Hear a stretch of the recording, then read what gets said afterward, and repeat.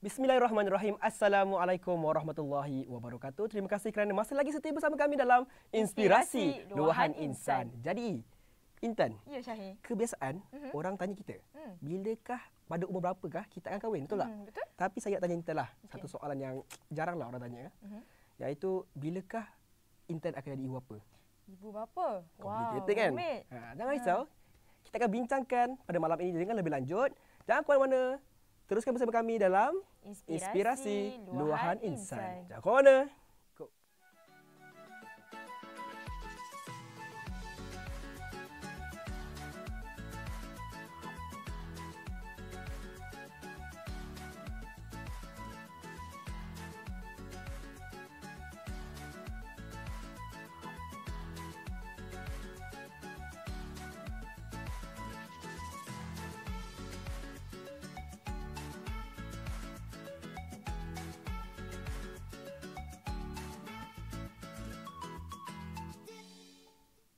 Alright, hai dan terima kasih kerana masih lagi bersama kami di Inspirasi Luahan Insan. Jadi saya Syahir dan saya Intan, hos anda pada malam ini. Jadi Intan, ya. Mana Afiq? Mana Afiq? Mana Afiq? Mana Afiq? Mana Afiq?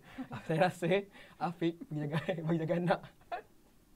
Jaga anak Jaga anak. Tak adalah, saya gurau je. Afiq ada hal, jadi saya dah lama kan dapat saya jadi sebagai hos. Saya Syahir Maina menggantikan Afiq pada malam ini. Jadi cakap pasal Afiq jaga anak ni. Tanya kita nak bincang pasal apa sebenarnya? Okey, hari ni kita punya tema pasal parenting. Pasal parenting. Wow, awal tu nak bincang pasal benda ni. Parenting. Dan kita punya tajuk apa hari ni, Syahir? Tajuk kita pada hari ini, bagaimana acuan, begitulah kuihnya. Sebelum kita nak lebih lanjut kan berbincang pasal benda ni, kita nak ucapkan terima kasih kepada penonton-penonton kita yang sudi setia bersama kami daripada episod pertama sehinggalah episod yang ke-7. Daripada musim yang pertama sehingga musim yang ke-5. Terima kasih kerana sudi setia bersama kami. Dan juga kami nak ucapkan terima kasih kepada penaja kami. Siapa? Syarikat Jati Emas dan juga produk Obses Kosmetik. Okey Intan. Malam ni kita nak bincang pasal tadi. Bagaimana acuan, begitulah kuihnya. Tapi kita tak berbincang dua lah. Sebab kita dua ni tak ada pengalaman sebagai ibu bapa, betul tak? Syahir, pengalaman sebenarnya? Pengalaman sebagai ibu bapa? Dia hampir. Tapi tak jadi. Alah, sendunya. Sendu Allah Akbar. Malu pula. Jadi kita nak bincangkan bersama dengan orang yang berpengalaman, yang pakar, iaitu siapa kita punya guest pada malam ni? Kita punya guest pada malam ni, iaitu kita jemput ASSOC Profesor Dr. Mastura Badzira. Assalamualaikum, Dr. Assalamualaikum warahmatullahi wabarakatuh. Terima kasih sudah datang pada malam ni. Ya, okey. Terus sihat? Sihat alhamdulillah. Baru lepas bersukan. Allah, bersukan daripada malam mana tu? Malam Salahuddin. Salahuddin. Kita promote sekali ni. Kan kita tahu ya, Salahuddin ni of course lah. Apa ni? Peserta-peserta? Palapes. Palapes kan? Uniform bodies. Betul. Okey, kita tahu dah kenal guest kita malam ni kan. So kita macam sebelum kita nak lebih lanjut berborak pasal parenting, pasal bagaimana tajuk kita malam ni, kita nak kenal dululah kita punya guest pada malam ni kan, Dr. Mastura. Doktor, sebab saya kadang-kadang keliru Mastura ke Masturinda, sebab ada kru kami yang nama Masturinda. Kan? Dr. Mastura, betul doktor ceritakan sedikit tentang doktor, tentang background doktor, asal mana, tentang aktiviti-aktiviti doktor yang doktor join. Okey, kalau nak cerita tentang latar belakang dan sebagainya, takut-takut 1 jam pun tak cukup kot. Berapa banyak tu? Okey, banyak. Okey, tapi kalau tanya dari segi latar belakang, okey, saya belajar di saya punya first degree dekat Morocco. Masya-Allah, Maghribi. Ya. Kemudian saya sambung buat master di UIA. Okey. And then saya buat PhD di University of Warwick, UK. Okey. Travel ke sini ke sini. Macam itulah lebih kurang. And then sekarang ni saya bertugas di Jabatan Psikologi Pendidikan dan Kaunseling, kuliah of Education, kuliah pendidikan UIA. Sebagai salah seorang tenaga pengajar, saya mengajar subjek child psychology, education psychology, and then moral development from psychological perspective, dan juga adalah subjek research method. Hebat lah doktor ni. Salah orang. Orang kan salah. Sekarang bahasa bukan kaleng-kaleng. Oh, bukan kaleng-kaleng. Oh, Richard Okey, untuk membincangkan lebih lanjut tentang tajuk kita pada malam ini, lepas ni kita akan bincangkan. Nanti dulu kita tunggu break dulu, okey? Okay, jangan ke mana-mana, tunggu selepas break. Setia bersama kami dalam Inspirasi Luahan Insan.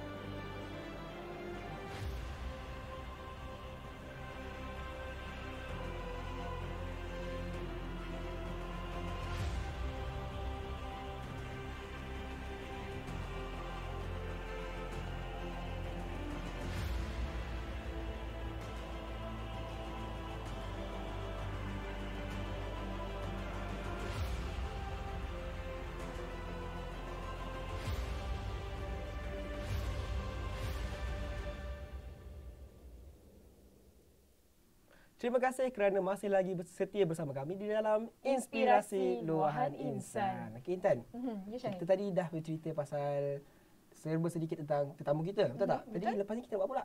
Kita tak buang masa lagi lah. Kita tanya lah terus kepada topik kita hari ni, betul tak? Apa topik kita tadi? Bagaimana Acuan. Begitulah Kuihnya. Kita tak cerita pasal kuih. Tak kuih raya tu kan. Tak cerita pasal acuan juga. Kita cerita pasal parenting, pasal nak jaga anak lah. Okey, untuk soalan yang pertama, kita tanya apa kepada doktor kita? Okey doktor, macam ni. Kan kalau kita tahu kan, kalau pasangan berkahwin kan bila dapat anak, orang lain masyarakat selalu berkata macam bila dapat anak ni macam pembuka rezeki. Kan, anak ni pembuka rezeki. Sebenarnya betul ke benda tu dan kenapa orang kata macam tu? Okey. Saya nampak kenapa kita kata anak tu pembuka rezeki.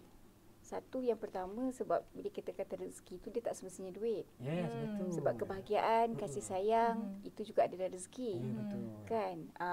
Hubungan yang erat antara suami isteri, itu juga rezeki. Betul. Rumah yang sunyi sepi jadi riuh rendah dan kita jadi happy, itu pun rezeki juga. Betul. Kan? Dan kemudian sebenarnya bila dapat anak, jadi ibu bapa ni dia terasa untuk nak buat lakukan sesuatu untuk kebahagiaan anak.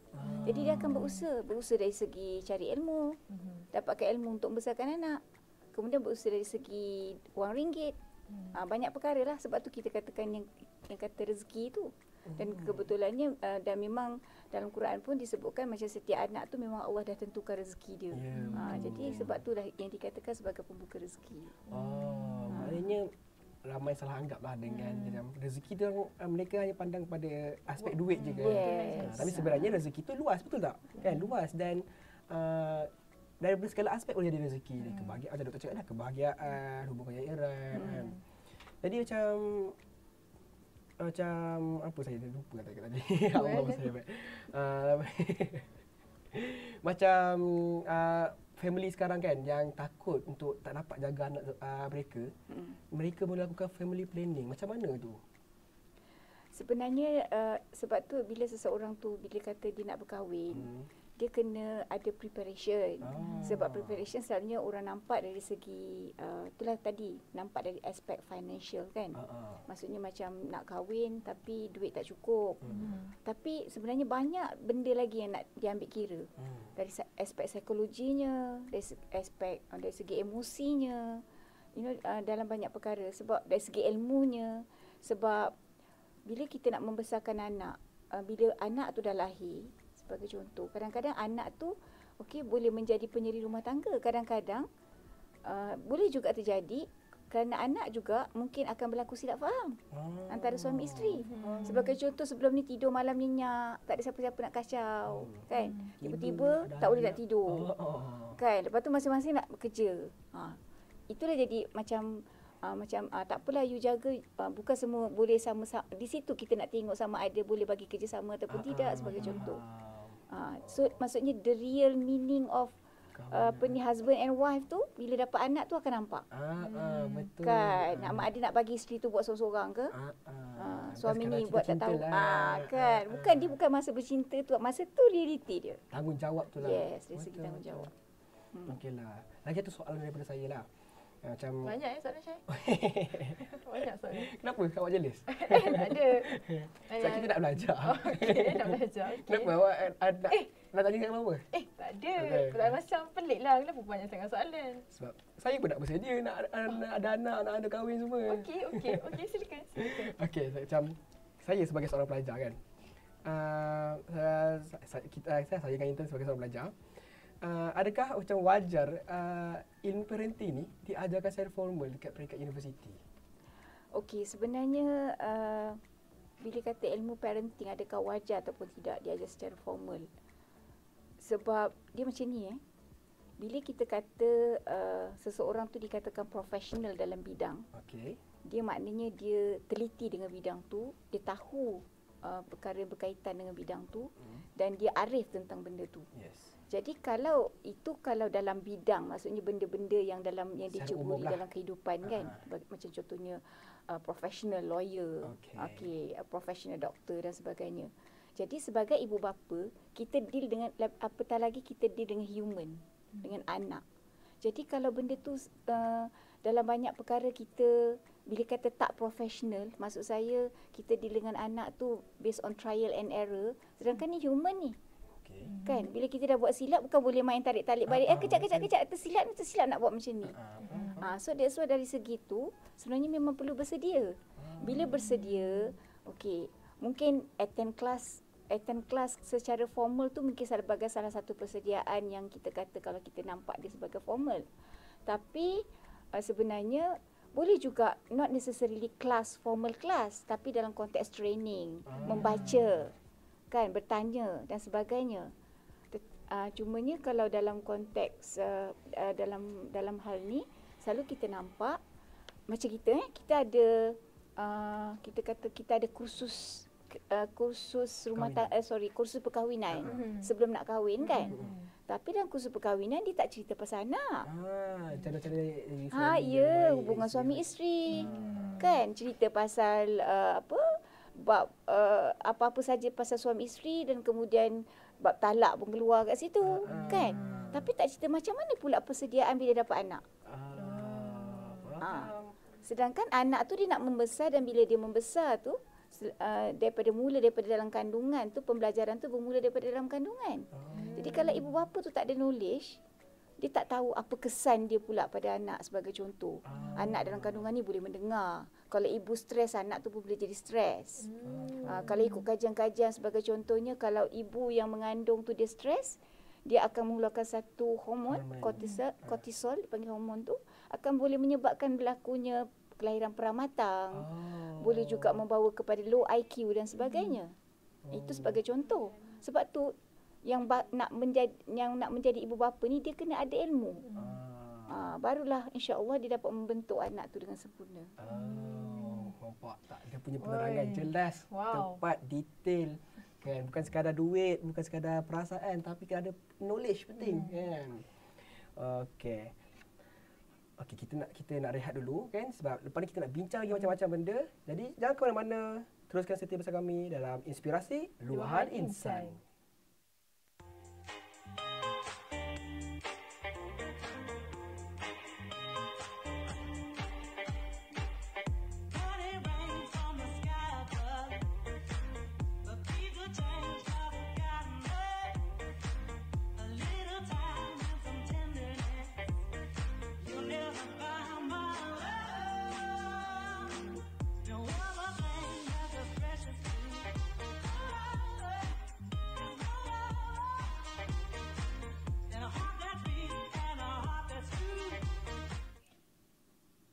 Alright, hai dan terima kasih sekali lagi kerana masih lagi bersama kami di Inspirasi Luahan Insan. Okey Syahid, sekarang kita dah sampai mana? Kita sampai mana dah? Kita dah sampai segmen Kata Netizen. Mana segmen ni asalnya start daripada musim kedua lah. Dan sekarang kita sambung sampai sekarang lah. Musim kedua pula salah, musim keempat. Musim keempat, okey. Jadi hari ni kita nak tanyalah kepada netizen-netizen kita berkaitan dengan tajuk kita pada malam ni, iaitu ilmu parenting. Dan setahu saya tajuknya lebih kurang macam soalan tadi, wajarkah ilmu parenting ni diajarkan di peringkat universiti? Jadi teruskan setia bersama kami, kita dengarkan dulu apa kata netizen. Jom. Seperti yang kita ketahui, ilmu parenting merupakan salah satu ilmu yang sangat penting dalam kehidupan kita. Jadi, untuk segmen kata netizen pada minggu ini, jom kita tanyakan netizen, wajarkah ilmu parenting diajarkan pada peringkat universiti? Tanpa membuang masa, jom dengarkan kata netizen. Pada pendapat saya, subjek parenting adalah wajar diajar ketika universiti kerana ianya merupakan satu pendedahan awal terhadap kalangan pelajar. Dan bagi saya pula, ilmu parenting ini bukan hanya boleh diaplikasikan pada bakal anak-anak masing-masing. Bahkan jika masih tidak ada anak, kita juga boleh aplikasikan ilmu parenting ini kepada adik-beradik ataupun anak-anak saudara mara. Dan walaupun subjek parenting atau ilmu parenting ini boleh didapatkan di luar sana, tapi kita boleh ambilkan subjek ini sebagai ilmu tambahan dalam kalangan pelajar.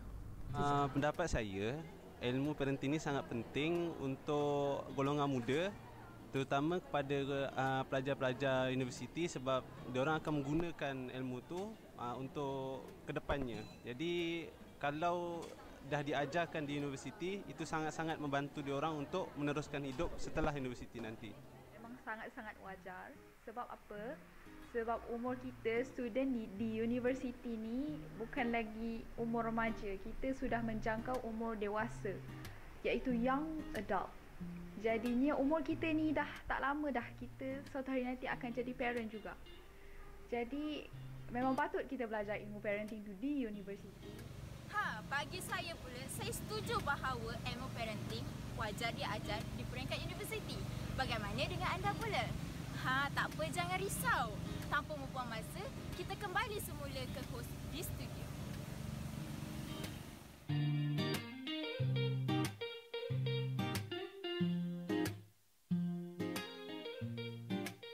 Hi, Assalamualaikum. Kerana masih lagi setia bersama kami dalam Inspirasi Luahan Insan. Tadi kita dengarlah kata-kata netizen dan host yang kata netizen tadi, dia sendiri kata dia setuju yang ilmu parenting diajarkan untuk di peringkat universiti. Dan jadi sekarang ni kita nak tanya kepada Dr. Mastura. Ya doktor, soalan yang soalan lain lah yang saya nak tujukan kepada doktor. Contohnya macam apa tadi? Sekarang kita nampak kalau kadang-kadang dulu ayah kerja, mak tak kerja, betul tak? Sekarang ni nak kata macam tu agak susah. Jadi dua-dua bekerja. Tapi bila dua-dua bekerja ni, ibu bapa tak dapat luangkan masa yang banyak ataupun yang berkualiti dengan anak-anak. Jadi apa pendapat doktor tentang perkara tu? Okey. Saya nak nyatakan di sini kalau mengikut kajian terkini, sebenarnya masalah-masalah yang dihadapi oleh anak-anak, terutamanya macam anak-anak remaja, kenapa terjebak dengan gejala sosial dan sebagainya, bukan disebabkan ibu bapa bekerja, tapi disebabkan oleh gaya keibubapaan. Gaya keibubapaan? Ya, ataupun kita panggil sebagai parenting styles. Itu yang pertama. Kemudian yang kedua, quality time. Quality time. Maksudnya kalau kata ibu bapa spend masa dengan anak tu, cara macam mana dia spend masa. Sebab cara ibu bapa mendidik anak, membesarkan anak tu, dia akan memberi kesan kepada dia punya personality. Jadi itu sebenarnya yang menjadi antara punca. Maksudnya bukan sebab ibu bapa tu bekerja per se. Dan kemudian selain daripada tu, of course lah faktor kawan dan sebagainya. Tetapi apapun asasnya adalah daripada gaya keibubapaan itu sendiri. Mana dia bukan salah ibu bapa tapi gaya keibubapaan. Ya, contoh kalau ibu bapa yang terlalu keras, tak boleh nak tolerate langsung. Kan nak cakap apa tak boleh semua everything no. dia akan membentuk kepada personality. Akhirnya budak-budak tu dia membesar menjadi seorang yang sama ada dia rebel ataupun dia jadi terlalu penakut. Contoh. Sebab dia biasa dikongkong. Kalau penakut pula sebab rasa dimanjakan sangat kan. Faham. Jadi sebagai akibat dia akan jadi orang yang dia tak boleh berfikir di luar kotak. Takut untuk buat apa-apa saja. Jadi dari segi perkembangan dia tu, dia macam kita nampak macam ada masalah. Dari segi ada tekanan pada emosi dan sebagainya. Sebab tu gaya kewapaan tu memang memberi kesan kepada pembentukan personality anak-anak ni. Maknanya kalau macam dalam hal ni, kita tak boleh nak salahkan ibu bapa lah secara menyeluruh. Sebab dia bukan ibu bapa secara umum, tapi gaya keibubapaan. Macam Dr. cakap tadi, quality time, and then environment untuk anak-anak tu. Dan kemudian cara berkomunikasi dengan anak. Kan? Saya sebagai macam susah juga ibu bapa dia. Dia kena ada ilmu tu. Ilmu tu penting lah. Kalau macam tadi kan doktor cakap ibu bapa kena ada gaya keibubapaan. Maksudnya ada gaya keibubapaan tu maksudnya parenting style. Dia ada apa cara-cara, ada kaedah-kaedah. Ada yang berbentuk authoritarian, contohnya ada yang berbentuk autoritatif. Ada yang berbentuk permisif. Semua tu dia akan ada impact pada anak-anak dia punya personality. Sebab itu satu. Kemudian yang kedua, sebab tu saya kata tadi ilmu kan. Sebab bila kita nak berkomunikasi dengan anak, nak membesarkan anak, nak berbicara dengan anak dan sebagainya, dia kena sesuai dengan tahap perkembangan. Jadi maknanya dalam arti kata lain, kalau kita nak bercakap dengan anak umur 10 tahun, tak boleh sama cara kita bercakap dengan budak umur 5 tahun. Tak boleh sama dengan bercakap anak umur 25 tahun. Itu semua dia akan berbeza-beza mengikut dia punya peringkat umur, kefahaman. Okay, secara ringkas, boleh tak doktor terangkan sikit ataupun bagi tahulah apakah parenting style yang relevan yang untuk okey, dia sebenarnya kalau mengikut kajian lah, yang relevan ni dia panggil autoritatif. Autoritatif ni maknanya dia tidak terlalu memanjakan. Okey. Macam yang saya kata tadi, permisif, dia terlalu manja. Sampai pampered anak. Semua benda ikut sampai tak ada ni langsung. Okey. Dia tidak terlalu memanjakan. Kemudian dia juga tidak terlalu strict. Ada rules, ada boundaries. Okey, ada limit. Tapi cara dia nak menyampaikan, nak melaksanakan sesuatu, orang kata pelaksanaan peraturan tu firm tapi bukan harsh. Kena faham tu. Firm maksudnya tegas tapi bukan kasar. Bukan kasar. Dia tegas untuk menunjukkan benda penting. Tapi bukan dengan cara yang harsh. Maksudnya ada elemen abusive. Ada elemen penderaan dan sebagainya. Macam ataupun contohnya macam pukul dalam keadaan hingga boleh mencederakan anak. Okey. Dan pada waktu yang sama ibu bapa juga tak boleh pula terlalu membiarkan. Tu ada satu peringkat. Ada juga satu jenis gaya kebapaan yang mana sampai anak nak buat apa, ikutlah dia nak buat apa pun. Tu pun tak boleh juga. Dan dia kena itu yang istilahnya dia panggil sebagai autoritatif. Nak saya ulangkan balik autoritatif dan permisif, betul tak? Wow, macam permisif ni. Permisif tu terlalu manja sangat. Tapi tak apa, tinggalkan dulu. Kita berehat sebentar dulu. Yang pun di mana? Teruskan bersama kami di Inspirasi Luahan Insan. Jangan ke mana?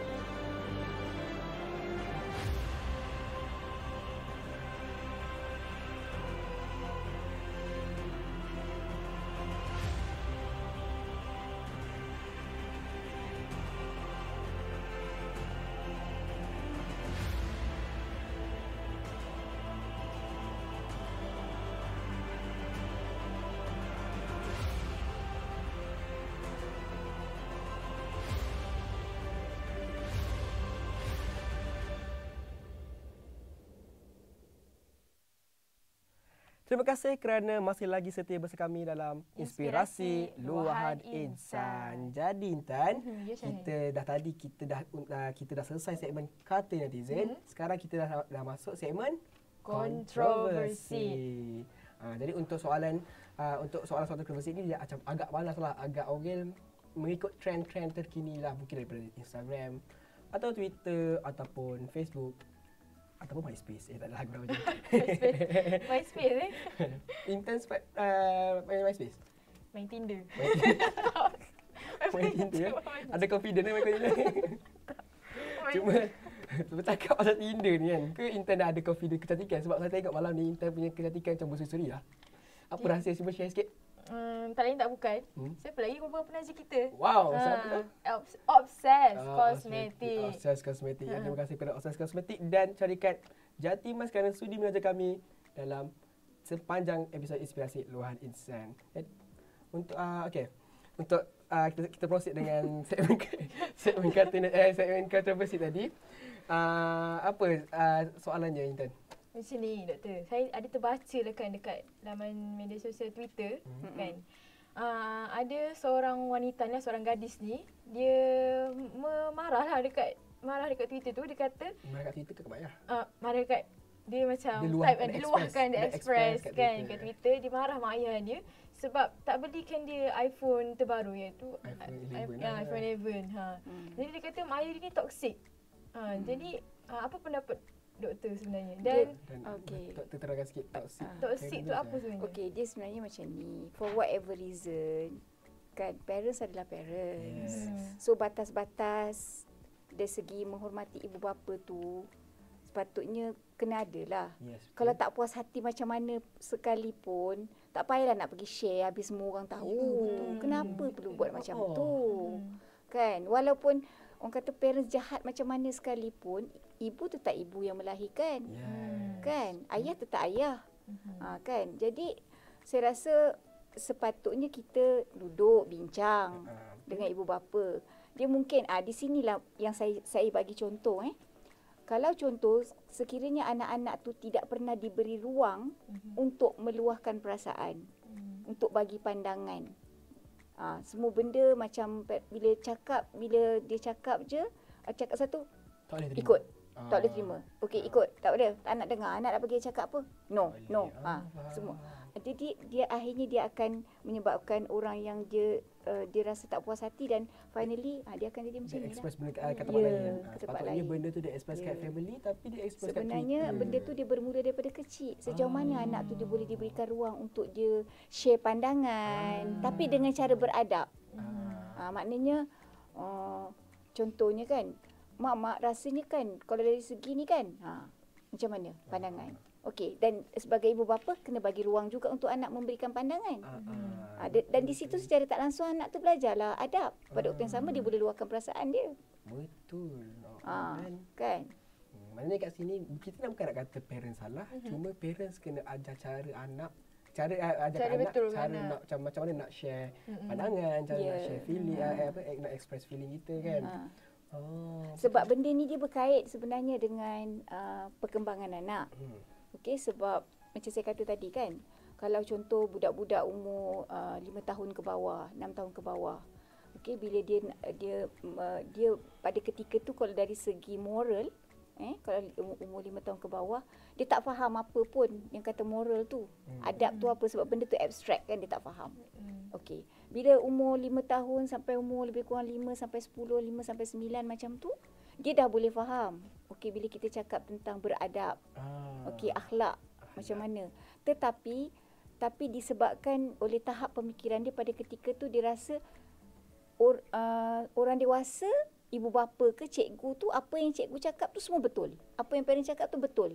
Dia belum boleh memahami yang sesuatu peraturan itu sebenarnya boleh negotiate. Jadi bila umur melepasi umur 9 tahun, 10 tahun, dari segi perkembangan anak tu, dari segi perkembangan sebenarnya dia dah boleh faham sebenarnya sesuatu peraturan tu boleh negotiate. Jadi kalau parents tak faham, bila budak tu nak negotiate, bercakap luar perasaan, dia anggap budak tu macam biadab. Sedangkan itu memang tahap perkembangan dia. That's why pada ketika tu perlu diajar adabnya macam mana. Cara nak mengemukakan pandangan macam mana. Ini kan untuk budak-budak tu kita ajar adab dengan bahasa yang mudah, yang budak Ya, boleh faham. betul. Bila kan budak sekarang pun bukan bahasa kompleks tak faham kan. Mengantuk, nak tidur mana tu tak tahu lah. Syahid. Saya layan. Banyak tengok kartun Banyak Syahid. tengok kartun. Daripada kecil kita tengok kartun. Okay. Okay, so talking point untuk kontroversi ni kita dah terjawab lah tentang toxic parent tu kan.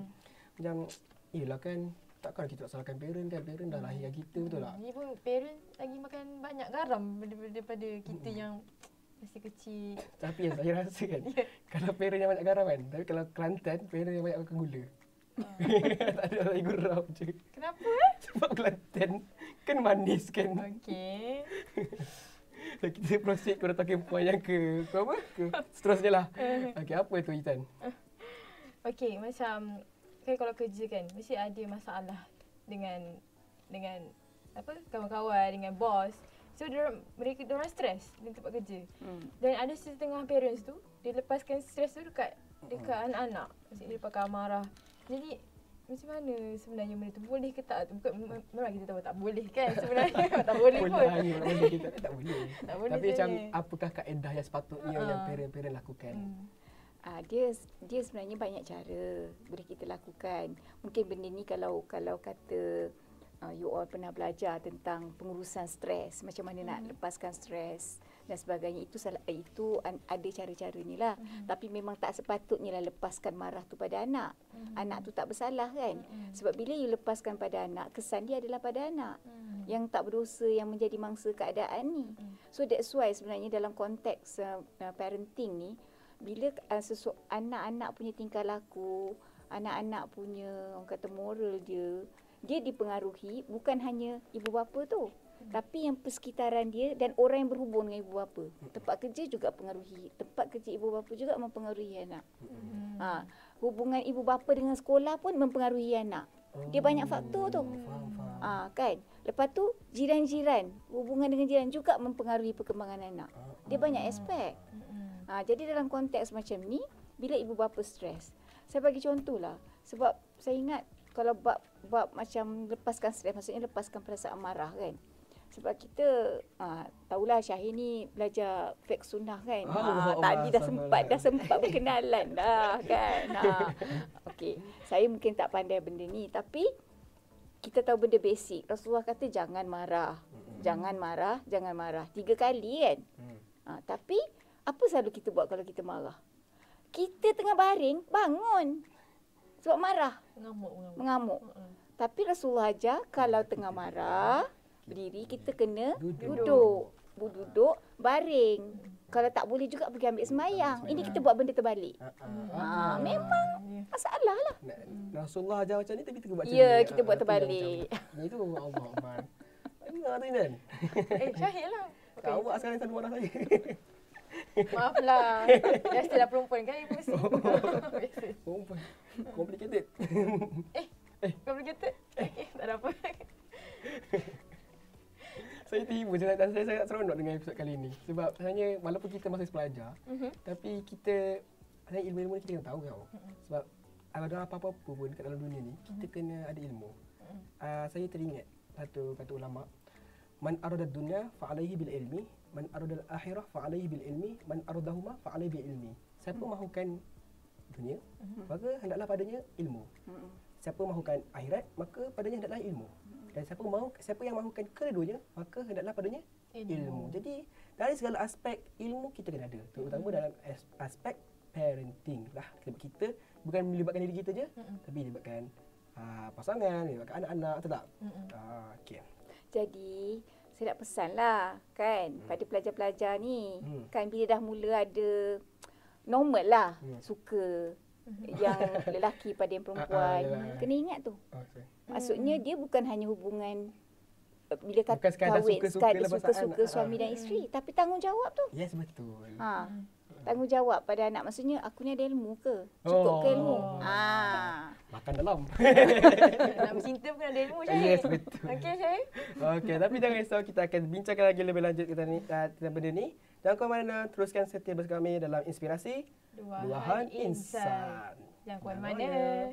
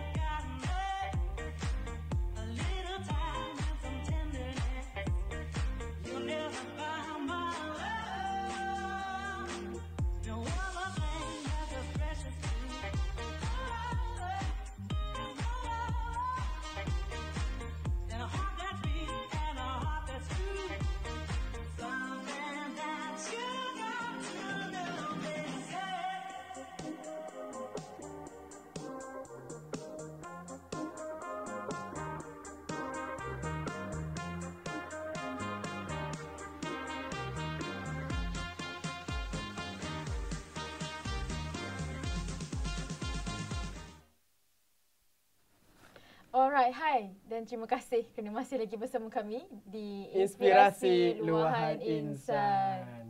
Oi, lama. Kenapa? Ya. Maaf, saya asyik terasa nak cakap benda ni. Dah lama tak jadi host. Okey. Saya baru sedar, kita dah sampai ke bahagian konklusi. Sedihnya. Saya excited tau nak bincang pasal benda ni, macam seronok. Sebab lagi minta Syahir. Sebab tak sabar kan, dia kan tak sabar nak jadi seorang suami, seorang bapa kan. Tapi tak apa. Jadi kita dalam sebabkan nak habis topik ni, sedikit soalan lah ringkas. Kita nak tanya kepada Dr. Mastura, adakah ibu bapa yang berjaya mampu menjadikan seorang anak yang berjaya? Contoh macam mungkin ibu bapa yang berkarier, anak dia pun berkarier juga. Dan ibu bapa yang macam Asia dan anak dia pun Asia. Mungkin kan doktor faham lah saya punya bahasa kan. Bahasa sekarang ni macam-macam. Okey. Sebenarnya itu tidak menentukan. Okey, sebab bergantung. Sebagai contoh, kalau ibu bapa dia memaksa anak menjurus kepada karier yang anak tu tak minat. Faham? Jadi dia suka pada benda tu, kadang-kadang dia suka disebabkan hanya kerana taat pada ibu bapa. Tapi sedangkan talent dia bukan di situ. Talent sebenar dia bukan di situ. Jadi ada kemungkinan dia belajar, dia cuba untuk belajar, tetapi dia tak ada passion. Dia tak ada passion, dia tak akan membangun sebagai orang yang kan? Yes, that's right. Okey. Dan kemudian satu lagi kita juga kena faham, kadang-kadang Allah tu bagi ujian orang macam-macam. Walaupun ibu bapa tu berjaya, tapi Allah bagi dia ujian anak yang ada masalah. Kan? Jadi banyak, maksudnya benda ni dia begitu subjektif lah. Mungkin ada topik lain yang mungkin kita boleh bincangkan lebih lanjut lah dari segi ni. Sebab dia tidak menentukan sebenarnya. Memang ada dan apa pun sebenarnya memang tak dinafikan ada faktor genetik. Kalau dari segi ni, dari segi ada faktor genetik dan faktor persekitaran. Sama ada anak tu maksudnya dari segi akhlak dia terbentuk ataupun tidak. Tetapi bagaimanapun dia begitu subjektif lah sebenarnya. Dia tak boleh macam kalau kata memang ibu bapa tu berjaya, anak tu mesti semua berjaya. It's not necessary sebab kita tak tahu. Ataupun kadang-kadang and then macam mana you mengukur ataupun menyatakan kejayaan tu? Apa you mean by kejayaan? Adakah kejayaan tu akademik? Ataupun kejayaan tu kejayaan hidup? Ataupun kejayaan tu macam mana you tafsirkan kejayaan tu? Definisikan yes, dia bergantung. Faham. Wow. Jadi kita tahulah macam mana kita nak tak semestinya mak ayah jaya, anak jaya. Tapi kalau mak ayah berjaya, anak pun berjaya, itu bonus lah. Alhamdulillah. Okey, sedikit pesanan ringkas dan padat untuk pelajar-pelajar UAE tentang parenting ni. Okey, saya nak pesan, kalau mula-mula terasa macam nak ada cinta. Something like that lah. Ingat dulu, ilmu ada tak? Wow. Okay. Kan? Jadi Maknanya dia bukan something yang macam orang kata siapa-siapa je boleh besarkan anak. Siapa-siapa je boleh didik anak. No. You have to have knowledge in order to become parents. Ilmu itu penting lah sebenarnya kan. Jadi kita nak terima kasih kepada doktor kerana sudi datang pada malam ini dan terima kasih sudi meriahkan kita punya macam sedih je kenapa? Jadi nak ucapkan terima kasih kepada penonton yang sudi setia mendengar daripada jam 9.45 sehingga 10.30 ya. Dan kepada penaja kita Jati Emas dan juga Obses Kosmetik. Dan jadi pada waktu yang sama, hari yang sama, pada hari Rabu jam 9 malam. 9 malam. Teruskan setia bersama kami dalam Inspirasi Luahan Insan. Bye-bye.